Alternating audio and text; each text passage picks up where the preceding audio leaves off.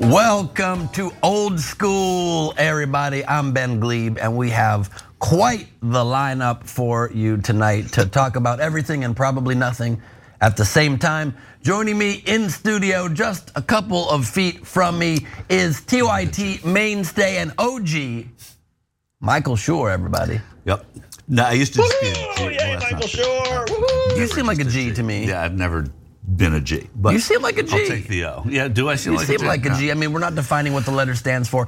And right. Joining us, gout sufferer. and joining us from a bunker somewhere in Connecticut is David Schuster. What's up, brother?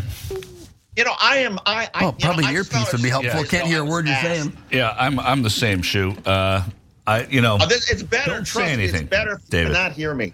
If you cannot hear me, it's actually better. We're better. gonna both do this simultaneously. This is great. This is what's old school. Great. Do I need to when turn we this first on, started or how this, does we this- didn't have earpieces. So I don't know why we can't just have you in the room personally. Yeah. You should be coming into my Wow. ears soon. So, I'm sure what you said all was those great. really wonderful things I just said about you couldn't hear, but that's okay. Now I hear Now you, can't and hear. I would love was if you'd just say it saying again. that I was telling Michael Yeah. about that time when you were running around without your clothes. And your audio's gone again. What? Yeah, we lost your audio again right when you started saying that. It's so weird. Can you hear me now? Yeah, no, we got you. So, Shu, I see the big blue thing there. Tell me what happened with Schembechler. The team. But the other Schembechler, wasn't there another Schembechler? Oh yeah, the young Schembechler. Well, a funny thing happened to him between the time that he was Bo's little kid son, and then the time that he sort of grew up. And I think Bo's death had a horrible impact on him, and he started to sort of go off the deep end, and that sort of metamorphosed into him having some pretty bizarre political views. And unfortunately, I think because he was a legacy at Michigan, the athletic department said, "Oh yeah, let's give Schembechler a job. He's been an NFL scout. Of course, we'll bring him back to Michigan," without really sort of checking his social media feed. And then once they did, they found out that he had some pretty crazy right-wing lunatic stuff, so they had to get rid of him. Yeah. But credit to Jim Harbaugh. Jim Harbaugh said that's on me. We should have checked, we didn't, and that's on me. So I give Harbaugh no took credit to Jim Harbaugh as a 49er fan, but it's all you. You can enjoy. Yeah, the thing that breaks my heart is, look, the comments that he liked were disgusting. Yeah. But it's like the Schembechler name is like the holy grail of Michigan sports. I mean, he's royalty, and the idea that he would turn out to be such a doofus. Right. I actually met Bo Schembechler once upon a time, and I was so thrilled because, back in the day, there weren't that many sort of Michigan alums who were sort of kind of connected to the athletic department who were sort of in media or whatnot. And a buddy of mine had written Bo's biography and sort of introduced us. And Bo's like, "Oh yeah, I know you, Schuster at MSNBC. Go, Michigan, we're proud of you at Michigan." I was like, "Oh my God!" Even if my friend had just sort of said this stuff to him and he didn't know anything about me before we met, but it was still very cool. But anyway, Bo is such a legacy, and the idea that his son would turn out this way is just heartening. Anyway. Look, I don't know what you're talking about in the least, but I do know that the name Schembechler couldn't be a great thing. It doesn't sound like a great situation. Well, it was once upon a time. New Schembechler Jr. doesn't sit well. Right? Fair enough. Yeah. Fair enough. You know what else doesn't sit well for me is just the very nature of everything lately. I don't know how you guys feel about it, but I don't. Way to bring us in with a smile. You're darn right. We're diving. I just don't understand what's happening. I just feel like we live in the alternate 1985 from Back to the Future 2. I don't know, and we really do. I mean, because that character of Biff was patented after Trump. I just don't know how we make sense of the world anymore when we live in a world where, I don't know, for random example, the former president receives 37 counts of federal indictment under the Espionage Act, and then tweets, "What William Barr is saying that I'm toast. He doesn't know what he's saying. It's not true." And people believe that what my man is saying, who used to work for the man, is not true.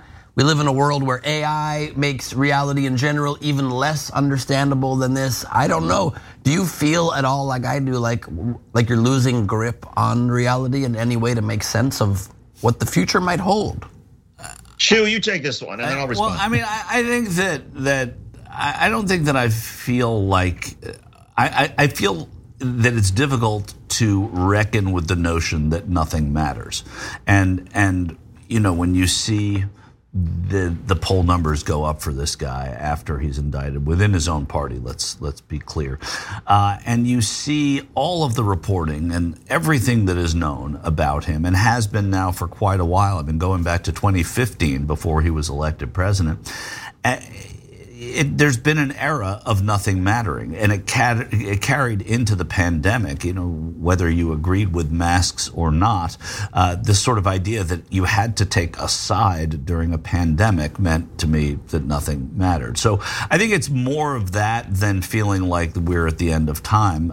It's just how to reckon with that has been complicated. It's also, raising a kid, which I'm doing. Well, maybe I'm just about done doing.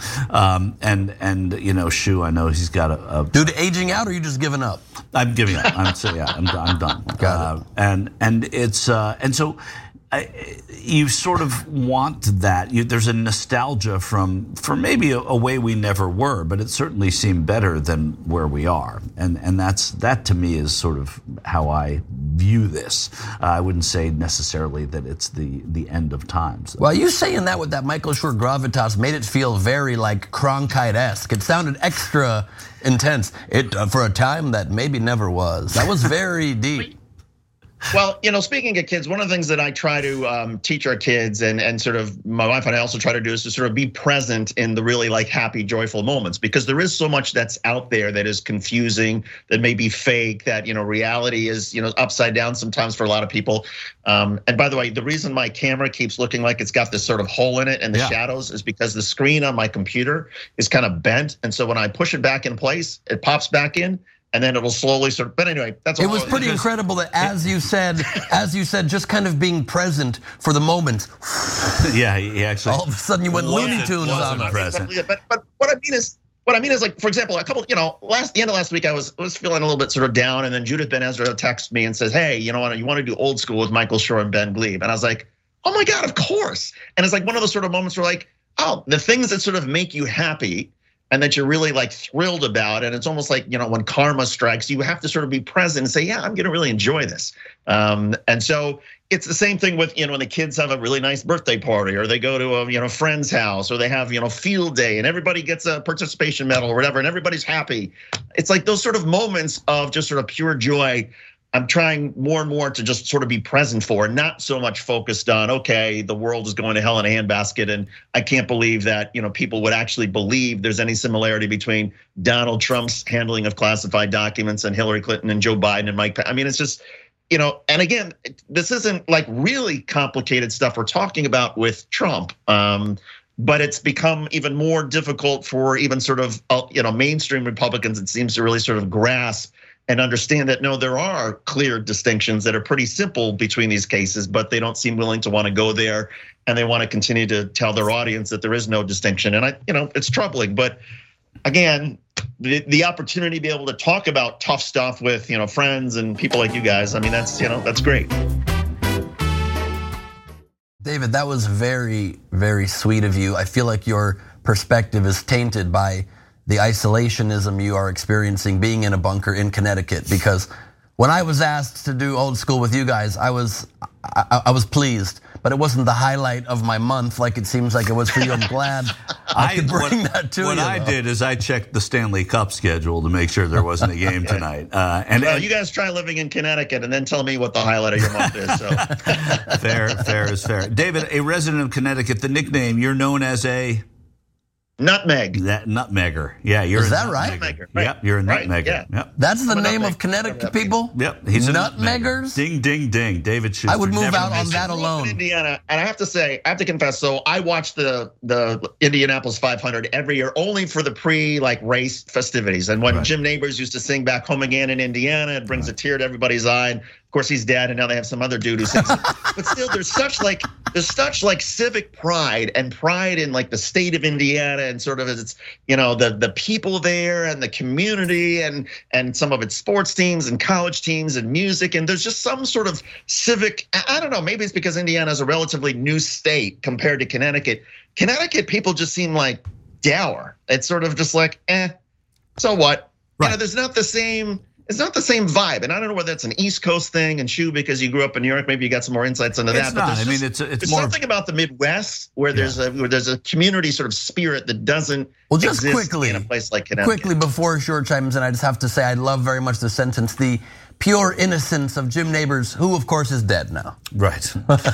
Never more innocent. Surprise. Than he is now.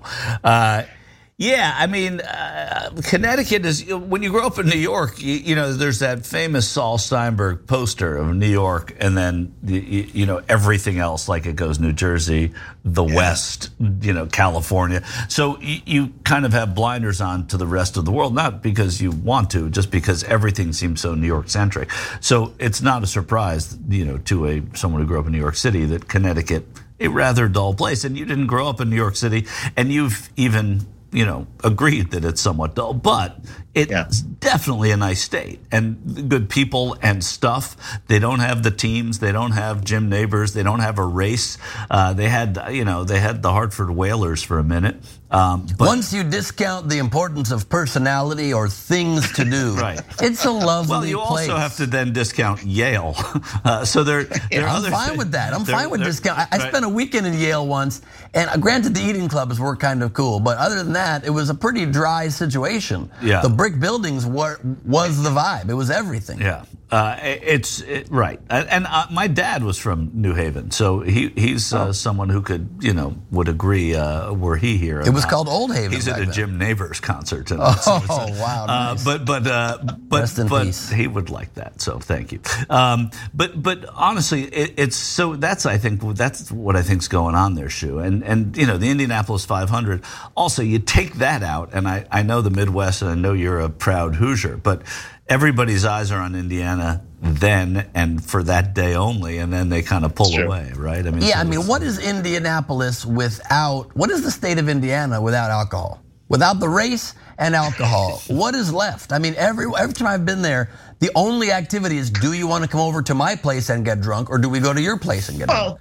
But in Indiana, you've got things like there's traditions in Indiana, whether it's basketball, or whether it's this wonderful state song, or the fact that everybody on a Friday night goes to the high school basketball gym, which has more seats than the town does. There's just some sort of pride and sort of community that doesn't, for sure, that I don't feel out here. And look, Connecticut's wonderful. My kids love growing up here, and my wife and I are we're okay. But it's an idyllic kind of sweet kind of life. But it feels like there's something missing. I'm blown away that you get joy from a state song. I find that to be. That's right. But here's the thing: is now, thanks to bring it back home to sort of alternate reality, I can now, through like ChatGPT and through I can now have any pop star in the world literally sing "Back Home Again" in Indiana in their own voice, and artificial intelligence will marry the two and make it sound pretty good. And so, did Britney Spears ever sing "Back Home Again" in Indiana? Well, maybe she did for me through artificial intelligence. In the Schuster home in Connecticut, she did. Yeah. And then you get to that weird thing of, well, what is real and what's not? And now we start to live in the reality we want to live in. I only want to hear, "Back Home Again" in Indiana from great pop stars. Did they ever actually record that song? No, but now I have that opportunity. And maybe, Ben, that gets to sort of your point, and I'm sort of curious to hear, how do you deal with the fact that so many people now, thanks to AI and everything else, they can literally live their entire life in their own sort of bubble that they create? Yeah, I don't think it's a positive, even though you're very excited to have, Britney Spears sing about Indiana, which, by the way, if you ever need an AI detector, if anyone famous who's not from Indiana is singing about Indiana, it's a fake. That's how you know right off the bat. But, and also, side note, I don't know what the state song of Connecticut is. I'm assuming it's just one. I don't think we have lady very sadly playing the violin, maybe. I don't think I have songs out here. I don't know. Yeah, I don't know. It's a very weird place. Like, who'd have thought that we would go in a short number of years from the proliferation of fake news being a phrase that was said completely erroneously just to put people off the scent of one man's lies, to then much of the news being fake, and then to just events being fake and not being able to verify what's real and what's not this quickly is something I don't think we could have seen. And I think it's just turned reality on its head so much that I look at people that see the world differently than me, and I just don't relate in any way anymore, it feels like. Granted, when you meet them in person, people are still a lot more real and a lot more normal, but when we get stuck in our bubbles and in our own echo chambers that are then amplified beyond that echo chamber to the world through social media, it seems like a very scary place. That's what we're in now, right? This is our own bubble and echo chamber. Damn straight. Brought to you by Bubbly Water. Let's make sure we just bubble our ways to oblivion. Shu, you've had that opportunity to sort of break through, even with, you've interviewed the Trumpsters and the MAGA folks, and they may say some crazy things and have some crazy views, but a lot of them generally are polite and are willing to sort of talk and answer some questions and so there's still that sort of human connection. There is. They've gotten less polite, and they're only polite. And I don't know if I blame them. They're only polite if they don't really know what you're there for. And I think, what I've covered Republicans for years, and that breed of person is so much different than what the MAGA people are like, as you know. So you went to Iowa in 2015 and interviewed, evangelical Christians who said, not a chance am I ever going to vote for Donald Trump. And you go back and you see those very same people who are full on MAGA. And yeah, they're decent and nice, and they just think that they believed that things were better, and they overlooked the flaws, and they got their 3 Supreme Court justices, which is what they were in for in the beginning. So you see them in a different light, but I think the MAGA people are. I find them. Personally, I find it a little sad, I guess is the best word, because you see people who would otherwise, be fine with you, and they're nice, and you can engage them, and yes, they also are passionate, but I also see them as victims, and I think that's what the problem becomes. And so they're in their own, like Ben's saying, their own alternate reality, right? They're in their bubble, but their bubble has grown and given them comfort and a place to go, and I guess that's what bubbles are for. But it also has been really sort of destructive to everybody else's bubble. Yeah, how do we burst that bubble? Because I think we need to burst a lot of these bubbles. People still are, like you said, they're decent when you talk to them. I infiltrated QAnon, the JFK Jr. sect of QAnon that was hanging out at the site of Kennedy's assassination in Dallas, and went with hidden cameras and talked to these people who were just so far gone from reality, it was mind-boggling. But then I was following these 4 ladies away from the event and talking with them at length, and they started to believe that I was someone who believed in what they were believing and at least interested in it. And I stepped into the street and was so engrossed in the conversation and didn't really notice there were cars coming pretty fast. And the lady instinctively, of course, said, "Get out of the road, careful," and kind of helped save me from being hit by a car. So I'm full QAnon now. I'm in. Yeah, it worked out for you. It really worked out. I mean, once they save your life. But 17. But these are the ills of social media, though. I mean, like QAnon 50 years ago obviously wouldn't have had any breathing room. And you look at, I always think about Lyndon LaRouche. I don't know if you know who Lyndon LaRouche is. He was this guy. Sure. You I'm sure do, Shu. Maybe you do, Ben. But he's a guy that unless you're sort of totally a nerd like we are about politics. He ran for president many, many times. He was very, very extreme. He was doomsday. He was the government's controlling our minds. He was a cult leader, basically. But he had a following. If Lyndon LaRouche were alive and doing his thing in the age of social media, he would have been a far more dangerous person with many more followers. And I think that's sort of what's happened, obviously, with MAGA. I mean, I'm not a genius for thinking that. People have said that as well, that if this were at another time, it would have been a fad. And I think there's something, you asked Ben, well, like, when's the bubble going to burst? I think there's something to the idea that as soon as the guy is gone, so too will a lot of the momentum. I feel like there are a lot of people that came to this for the show, and they're going to leave after the show in MAGA world. A little like, I always say, it's like people who watch golf because of Tiger Woods. I'm one of them. I'll watch anytime Tiger Woods is playing golf. I'll never watch golf if he's not playing. And I feel like there are a lot of sort of that ilk of political watcher with Trump. As soon as he's off the stage, many of them will be. But I think that also depends how soon that happens, because I think we still are at a time where there hasn't been a great Trump replacement yet. There hasn't been a great second coming of Trumpism, but there's a lot of seedlings that have been growing. I mean, you have Carrie Lakes and but Major League Trader Grinch and all of these characters that are using his playbook in a major way, and even DeSantis to a large degree, stealing his hand motions with the lies, with the complete twisting of reality, and like how far are we from that just immediately continuing, and all of that base, once they don't have the option of supporting Trump, just going to the next best thing. Yeah, well, but also, I mean, and what you say is true, but I think you'd agree with this, show. It's like once there is no more currency in supporting Trump because he is not there, then the next person comes along, because there's a freedom to, these people are locked in districts now that have been so gerrymandered that their only option is to support Trump, even if they don't. And so you understand it from the sort of selfish political mind of like, I'm not going to lose my seat because just to say that Donald Trump's a bad guy, I'll hang on to it and then he'll be gone at some point. But it's much more, I feel like, endemic than that, because it's not just people holding on for their own pure political power, which you would hope wouldn't even be the case, because there should be something like maybe not being disloyal to the country that would supersede that. But even people who are not running for anything, who don't need that, like Bill Barr, who finally, after being Trump's lackey for so long, finally when you turned on him and stood up and testified against him with regards to Jan 6, and now is saying that he's toast if even half of what he's being accused of with these espionage crimes is true, is toast and he's done for. And then the next question is, so who are you going to support in the election? And he goes, Trump. Right.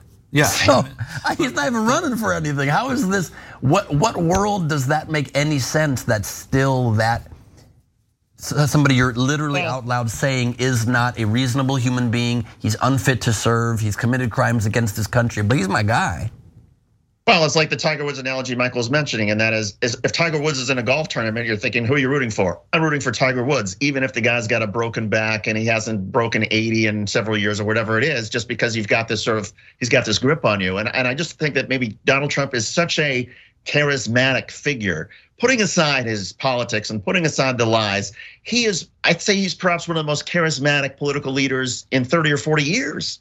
I mean, it's sort of Reagan-esque in sort of his engagement and his ability to captivate an audience, and at least his wit that he used to have, and sort of his sense of humor and his self-confidence, and that attracts a lot of people. It's entertaining, regardless of whether you agree or disagree. And I think when you combine that with this unbelievable transformation that is happening in society with technology and with the economy, and half the jobs that are disappearing are not coming back, or they're coming back with names we don't even have yet because of artificial intelligence and robotics. And there's such a huge economic transformation. People feel destabilized, and when people feel frightened and destabilized and see their towns and communities turned upside down and feel like, well, the government institutions can't be trusted anymore because look at all these factories that have closed, and I'm not getting any help because of this, and then there's COVID, and everything is sort of turning upside down for people. And so what do they reach for? They reach for the guy who entertains them, who makes them feel like they can laugh a little bit at the predicament of it all. And then that's how it sort of builds. So I think it's maybe sort of a combination, both, there'll be another charismatic figure at some point, maybe not quite like Trump, but I feel like the pressures on society in terms of how quickly our society is transforming and changing, and how the ground is literally shaking underneath our feet, I think that fear is going to be around and perhaps even magnified over the next 10 years. And America doesn't have to change like Bill Barr's mind, right? I mean, whatever you think of Bill Barr, the guy is obviously spineless. The guy has absolutely no, you talk about the charisma that David said Trump has. Bill Barr is the sort of antonym of that, and he, right. I think the idea now is that there are enough independents in America and there are enough Democrats in America that Donald Trump can't win the presidency again. So these people will continue to look foolish. Bill Barr is also someone who has reflexively voted for an R his whole life. So the notion that he could possibly pull the lever for someone who isn't the Republican nominee is absurd. That in and of itself is absurd, right? But I think that a lot of people we love are guilty of that too. So I can't just put that on Barr, but to say what he says and to then come back with that hypocritical, it just looks like an idiot. So he's one of those people that you just, you can put him in the sad bunch, Ben. Yeah, but a couple of responses to the last two statements you guys made. Firstly, I don't understand. Well, let me first say, with regards to what you said, Michael, I don't know that I agree that Trump can never win again, because the tides change very quickly these days in American politics, and poll numbers really don't mean that much these days when you see how quickly people shift. And so, we were talking before air, like the possibilities that Biden may not potentially, be a viable candidate all the way through election day. Any misstep like that, and all of a sudden he's the guy on the ballot, and he seems far less capable mentally than he is now, or even if, God forbid something, if hopefully he's around even, that shifts very quickly. There's a real reality in which people say, well, the economy was okay during Trump and whatever, let's shift our vote back. So I think that's possible. But also to what you said, David, I just don't understand why, when things are confusing and scary and people don't have the answers, why they go to the funny guy. I mean, I'm a comedian by trade, and I would expect people to go to me for my jokes, for my comedy shows. I would expect people to go to comedians, to Trump, to go see him play Radio City Music Hall and do one of his rallies where you get to laugh. But to think that person's gonna be the one who can lead you when he's facing so many crimes, so many indictments, so much that just makes him obviously an unstable leader, not to mention just all of the abhorrent policies and lack of humanity and lack of values that so much of the party actually cares for. The man himself, and much of what he stands for, is the opposite of that. I just don't understand why a cult of personality wins over. And granted, he's that genius communicator. He really is. He's not an idiot. He's a very stupid person interpersonally, but as a P.T. Barnum figure, as a mass communicator, the man manipulates the media better than practically anyone. You're absolutely right, but I don't understand why that translates into people thinking he's the leader for America, which stands historically for everything, the antithesis of what he stands for. Think about what he stands for, right? I mean, he stands for blowing everything up, blowing up every sort of tradition, every sort of custom, every sort of convention that we have in our society. He wants to blow it all up, drain the swamp times infinity.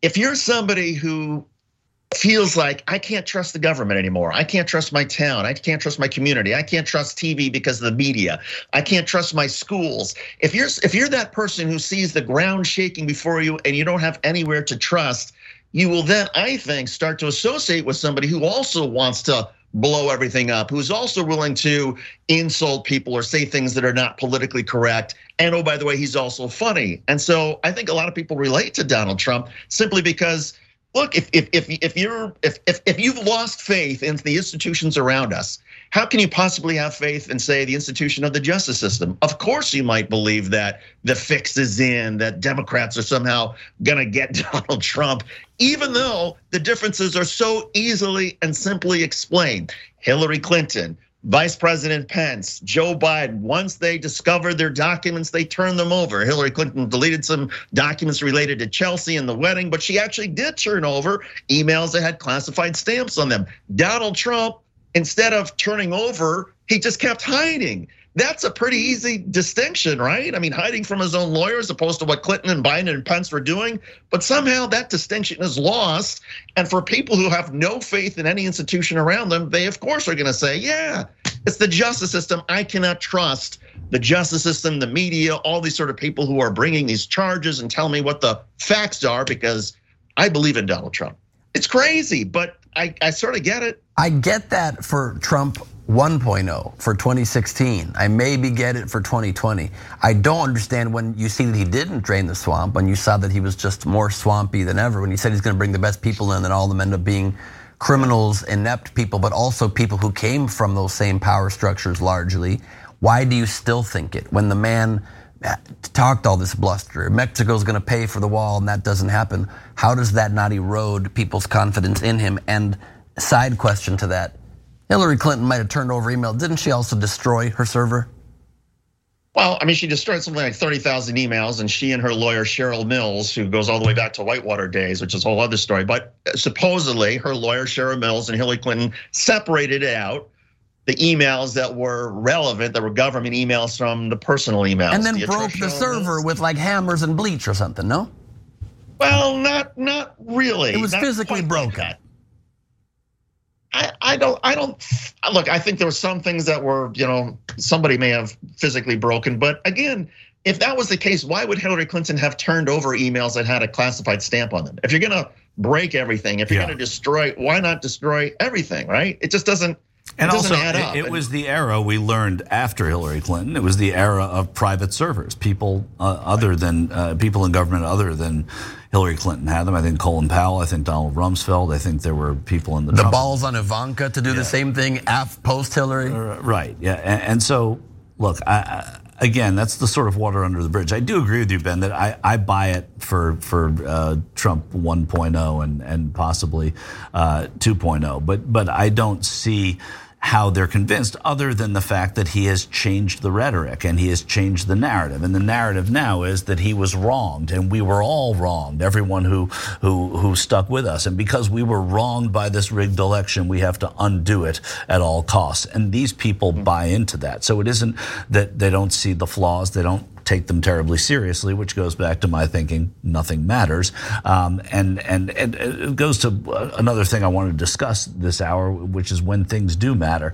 But that's what happened, I think, with Trump, is that these people are along for the ride now, and there's no getting off his ride for that select group. I just think that enough people have jumped off and enough people are not going to jump on at this point. But at what point does the poison become too much to drink? I mean, look at this headline we have here. We showed it in the first hour of the main show today. 12 million Trump supporters think that violence is justified to put Trump back in the White House. So he makes up claims that the election is false. Every time he repeats it, to my mind, that is complete treason. It gives comfort to our enemies and weakens our democracy greatly. And now there's people that are willing to violently install a leader forcibly who lost an election and zero piece of credible evidence shows otherwise. Well, they tried to do it already. They tried to do it on January 6th. And what does Donald Trump say? I'm going to pardon the people from January 6th. Which he says now again. But another perfect example, he says that he could have done it before he left office. He pretended he was going to do it, then didn't do it. And now it's a campaign trick. He's saying he will do it if he gets reelected. It's just obviously a lie. They weren't federally indicted and convicted then, so but you can still pardon people for you can pre-pardon people. There were 15 days there. There weren't all the names. There are hundreds of people who've been identified, and through both reporting and investigation and the Justice Department. But I'm not refuting what you're saying. I'm just not sure that that's the strongest example of it. But again, just saying that he's going to do that is allowing 12 million people to say, well, we're going to do that because once he's in, nothing's going to happen to us. I have a political question for both of you, and I think I mentioned it before. There's sort of this fascinating debate in some progressive Alan Eagleton. circles. I'm just going to answer it first. Okay. I'm going to say Pat Paulson for the win. Yeah. So the Democratic National Committee put out, word to all the Democrats: don't say anything about Donald Trump. And Joe Biden's not saying anything about Donald Trump. It's sort of the old adage that when somebody's busy shooting themselves in their foot, you don't get involved. But there is this sort of argument that because of how historic this is, that to have a president who essentially compromised our nuclear secrets by taking them to Mar-a-Lago and our vulnerabilities, and of course there were Russians and Chinese and North Korean spies who probably were going to Mar-a-Lago anyway, who may have had a look around, and now maybe they have all this stuff. Because this is so unprecedented, I get the argument now that maybe this is not the time where Democrats should be quiet, that maybe while Donald Trump is down, Democrats ought to be hitting him over the head with a baseball bat to make sure he's dead. And that the Democrats, for historic reasons, should be on the record throwing everything they have at him and everything they have at any Republican who would defend Donald Trump, simply for historic reasons. But also, I think these are such unprecedented charges against a former president, against anybody, that how can you be quiet? And so I don't know. I mean, I sort of get the political strategy, but I also get the moral imperative, and curious where you both come down. I totally see where you've come to. I think it's ridiculous to not say anything. This is historic. This is epic. This is incredibly damaging to the country if we don't drop the hammer and make sure that he at least, make sure that Trump politically is dead from this, and to let it slide. For the story and the word out of everyone's lips to not be espionage act with regards to it, and just even saying 37 indictment counts, 37 federal indictments, and not saying under the Espionage Act and not saying this man is a traitor, this man is clearly disloyal, is a miscalculation of epic proportions. When are we gonna do it? Are we there? You're gonna say the same thing when he's found guilty? Now we still don't say it, don't kick a man when he's down. I mean, the man is literally proven now, finally, with evidence to back it and charges to back it, that he is not worthy of his office, not worthy of his freedom. To not hit it is insane. It's even insane to me that the Republican candidates running against him, it seems like the most politically novice move possible to not hit that. They instead stick with their narrative of the weaponization of government. Their narrative, DeSantis' narrative, should be, I will fight the weaponization of government where that is the case. That is not the case now, having read these 37 charges that the man clearly did everything he could to hide, to obfuscate, to lie, to mislead, to pull the old switcheroo on these documents and weaken this man and build up your own campaign. It seems foolhardy. It seems like very much like Bill Barr saying what he's done is horrible, but I'll still vote for him, minus the what he's done is horrible part. They're not even saying that. Right, well, the devil's advocate, of course, is that, well, if the Democrats do say something, then you start to increase the possibility that some people see this as somehow pure politics, right, because the Democrats are involved, and so it's the Republicans throwing the bait in the water, right, and saying, oh, they're politicizing it. Democrats bite by politicizing it, right? But they're saying it anyway. But they're saying it anyway. Right, they are saying it anyway. And we don't get the counter narrative. This is the best and most enduring criticism of the Democrats, is they don't hit back hard enough, that they don't do this. They hit back hard in 2 impeachments and 1 set of indictments in New York. The guy's popularity rose. There doesn't seem to be this groundswell of anger. So if you just let him implode, I see that as at least a side of the table that can have a conversation. Like, I can see hearing that argument and saying, you have some points there. It doesn't mean that I buy into it, because I don't think that it ever works. But I do see how they would be saying that. The other problem with it, that is always the problem with that, is that everybody knows it's strategy. So it seems inorganic anyway. It seems like your response is to not respond, right, which in of itself is a response because you're organizing to do it. So I think then it loses all of its effect. I don't think it can ever happen, because it's always going to be organized. Talking points are talking points. Not talking points are not talking points also. So or are talking points also, if that makes any sense. So when you have talking points, you tell what your minions should say, all the senators and members of Congress and spokespeople. Those are called talking points. They're out there saying them. If all of your spokespeople and everybody's saying to go out there, or the party elders saying don't say anything, that becomes a talking point. It's a no-win situation, but the only way to win is to hit back hard, to talk about the unprecedented nature of this, and let people know that you want to fight it. So I'm with that. I don't think this is a time to lay down your arms in this case. Yeah, I believe the most recent CBS Ipsos poll that just came out, 76% of Republicans see this as politically motivated. Right. You already have a percentage like that. You don't benefit anything by not hitting back. But you're not changing Republican minds, and I think that's what's really important to look at here, right? So if you're trying to keep Democrats, you're trying to keep independents who are sick of the whole charade. Like I said, I understand why there would be smart people who would say, let's just keep quiet on this. It does make some sense. I disagree with it, but it does make some sense that they would say that, because we're not trying to alienate the people we already have. We're not going to get those people to begin with. Speaking of the CBS poll, I think I saw something like 38% of Republicans believe that if Donald Trump, in fact, took nuclear secrets with him to Mar-a-Lago, 38% of Republicans say that he endangered US national security. Now, I wish that number were higher, but that's still a significant number of Republicans. And it just seems to me, if you have that many Republicans who are criticizing, and if you have, the Jonathan Turleys and the McCarthys and all the sort of the Republican legal eagles, even Bill Barr saying that if half is true, then he's toast. If they can say that, it just seems like Democrats just should open fire. I mean, you're going to be accused of playing politics anyway. But Shu, your argument and citing the 38% means it's kind of happening already without them jumping in and getting into the fray. Yeah, except for this. If we can pull up this headline, please. Despite the amount of people that say he might have jeopardized government secrets by doing that, 80% of likely GOP voters think Trump should still be able to be president if convicted. So there might be a percentage that think what he did was terrible, but they still Bill Barr it and they think he should still be president. He shows a strong leader to be able to go against the Constitution and the people of this country. I like a guy that goes against the grain, kind of rubs it the wrong way. Right. On the other everybody side, should have our nuclear secrets. Give our nuclear secrets to everybody. Give them away. Absolutely. Everything must go. This is the tribalism, though. There about 2 or 3 weeks ago, I don't know what organization did it, but there was a focus group, which you guys may have seen, which had, I think it was about 35 or 40, let's say, in that number of people, Democrats who don't like Joe Biden, who thinks he's been a bad president, who thinks that he hasn't done what he's promised, that he hasn't shown leadership, was bad in Afghanistan, all the things that you can criticize about Joe Biden, and that he's too old to be president, right? He's too old to be running, and they wish somebody else was running. And what they did at the end of that is they asked each of them, if it were Donald Trump versus Joe Biden, who would you vote for? Every single one of them, unanimous, said Joe Biden.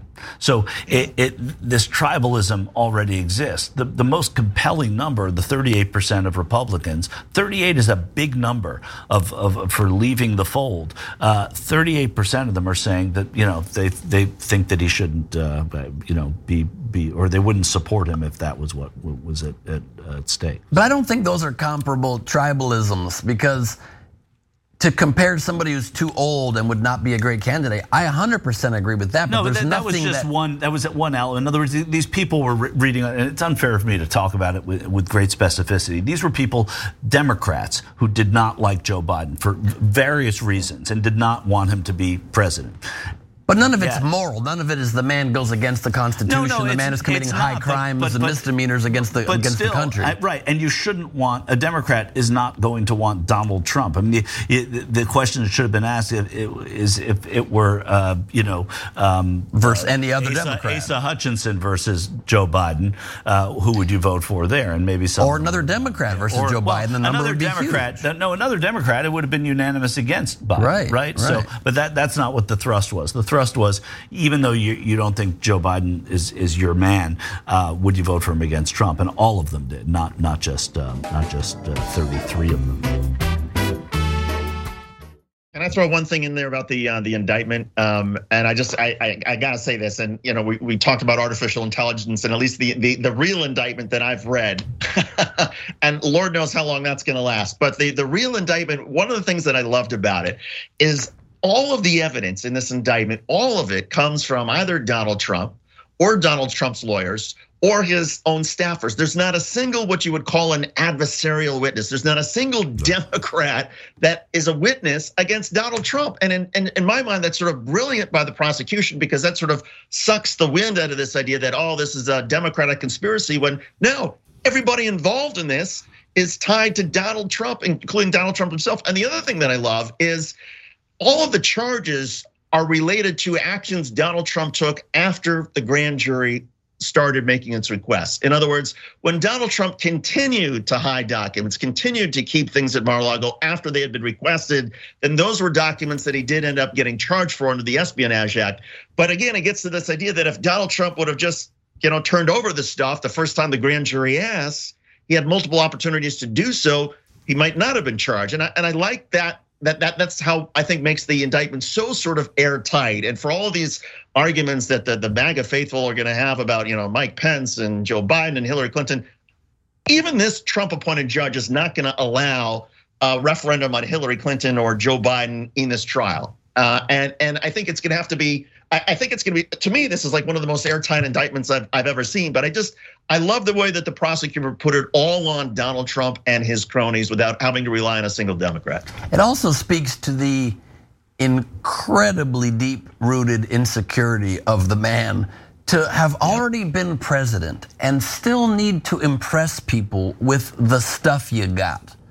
To have to be a former president, still be able to say, I got a document right here that I can't really tell you because it's still classified, but when you take a quick look at wave it around. Wave it around. You're already the former president. You're not going to believe it. I met the president last night, and he had a document that only the president could have. Right. It's like at that point. Do you think that was it? You think it was just sort of hubris and him wanting a trophy? Or do you sort of go into the more nefarious that maybe this was a business plan of his to sort of make some money on this stuff? Or maybe even more nefarious. You can assume he was some sort of Russian asset who was told by the Russians, hey, take a bunch of stuff to Mar-a-Lago when you leave the White House, and we'll take care of it from there. Yeah, the Russian ass hat, you said? Yep. Right, you can't prove intent, but we all can believe what he wanted to do with it. But there's enough there that we didn't even know what to, we didn't need the intent, right? You needed the fact that he had this stuff, that he lied about it, that he obstructed justice, and that was enough. And going to what you were saying about the not having a Democrat, having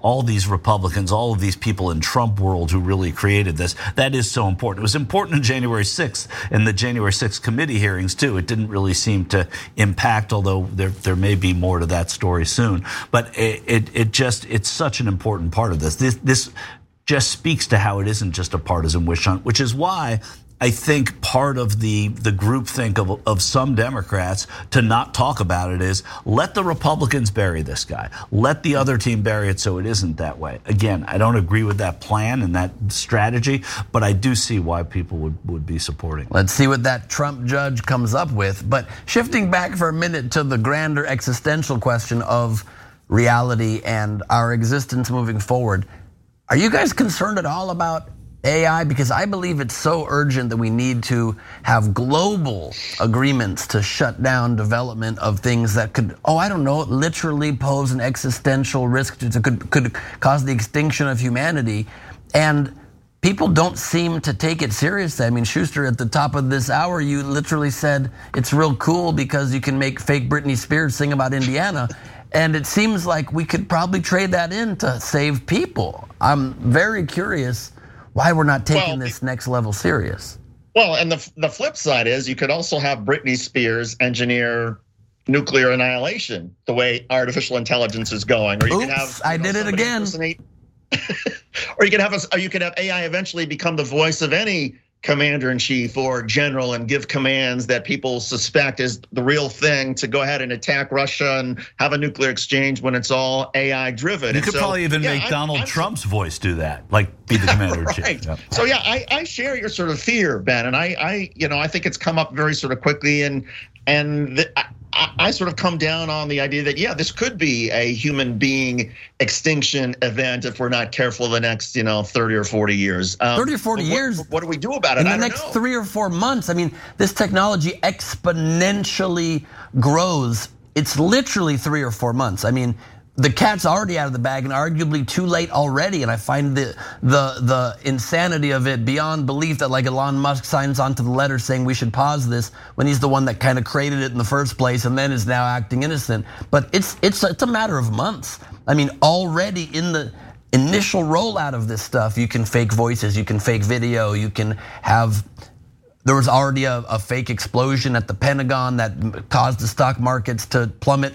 Like day one of this stuff. Well, you saw what Victor Frankenstein did with the monster, right? He said, let's put it back in the box. And I think that's a little bit of what's going on here with Elon. It's like, careful, we built this Peter Boyle. This needs to be our biggest thing because there already is no way for us to have a common sense of truth just with statements that are against truth. When you actually have videographic and photographic evidence, we are in a very dire place.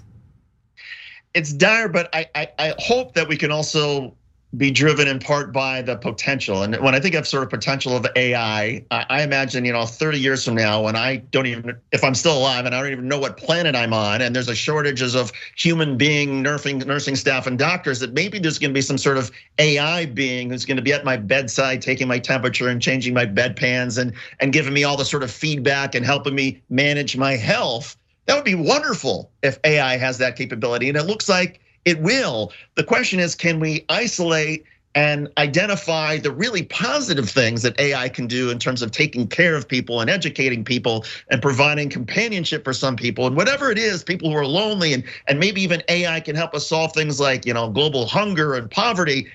Can we focus on that, but also find a way to contain the worst impulses of humanity. I mean, I think the AI. internet, and I'm not sure. The I'm not sure internet how you is do proof that we can't do that. I mean, the internet Right. is living proof that it's impossible. And to do. also, and I don't think there. I mean, would you love a pre-internet time? Would you go back? Would you yes, I trade would in? absolutely. Would you, Shu? Absolutely. Yeah. Yeah. And Yes also, and what no, do you have because against I feel human like nurses, Schuster? Human nurses Yes and can no, clean your because that's the bedpan. thing. You want I your feel like- bedpan cleaned, and then let humanity be damned. Think about it. Before the internet, we couldn't have had this kind of conversation. We couldn't have looked up the polls. We couldn't have looked up the news as fast as we were able to do. That's fine, but in that's the half fine. hour, But we preceding were the show. getting that our information ability to get from- information. It's so fast. But so quick. We were getting that information from reliable edited sources too. If we were getting it an hour later or a day Vetted later, sources. it's fine. Vetted sources, right? So, and I could live not knowing, if, the Rangers, what the final score of the Rangers game was before I went to bed. All it does is right? create spoilers earlier than you want to.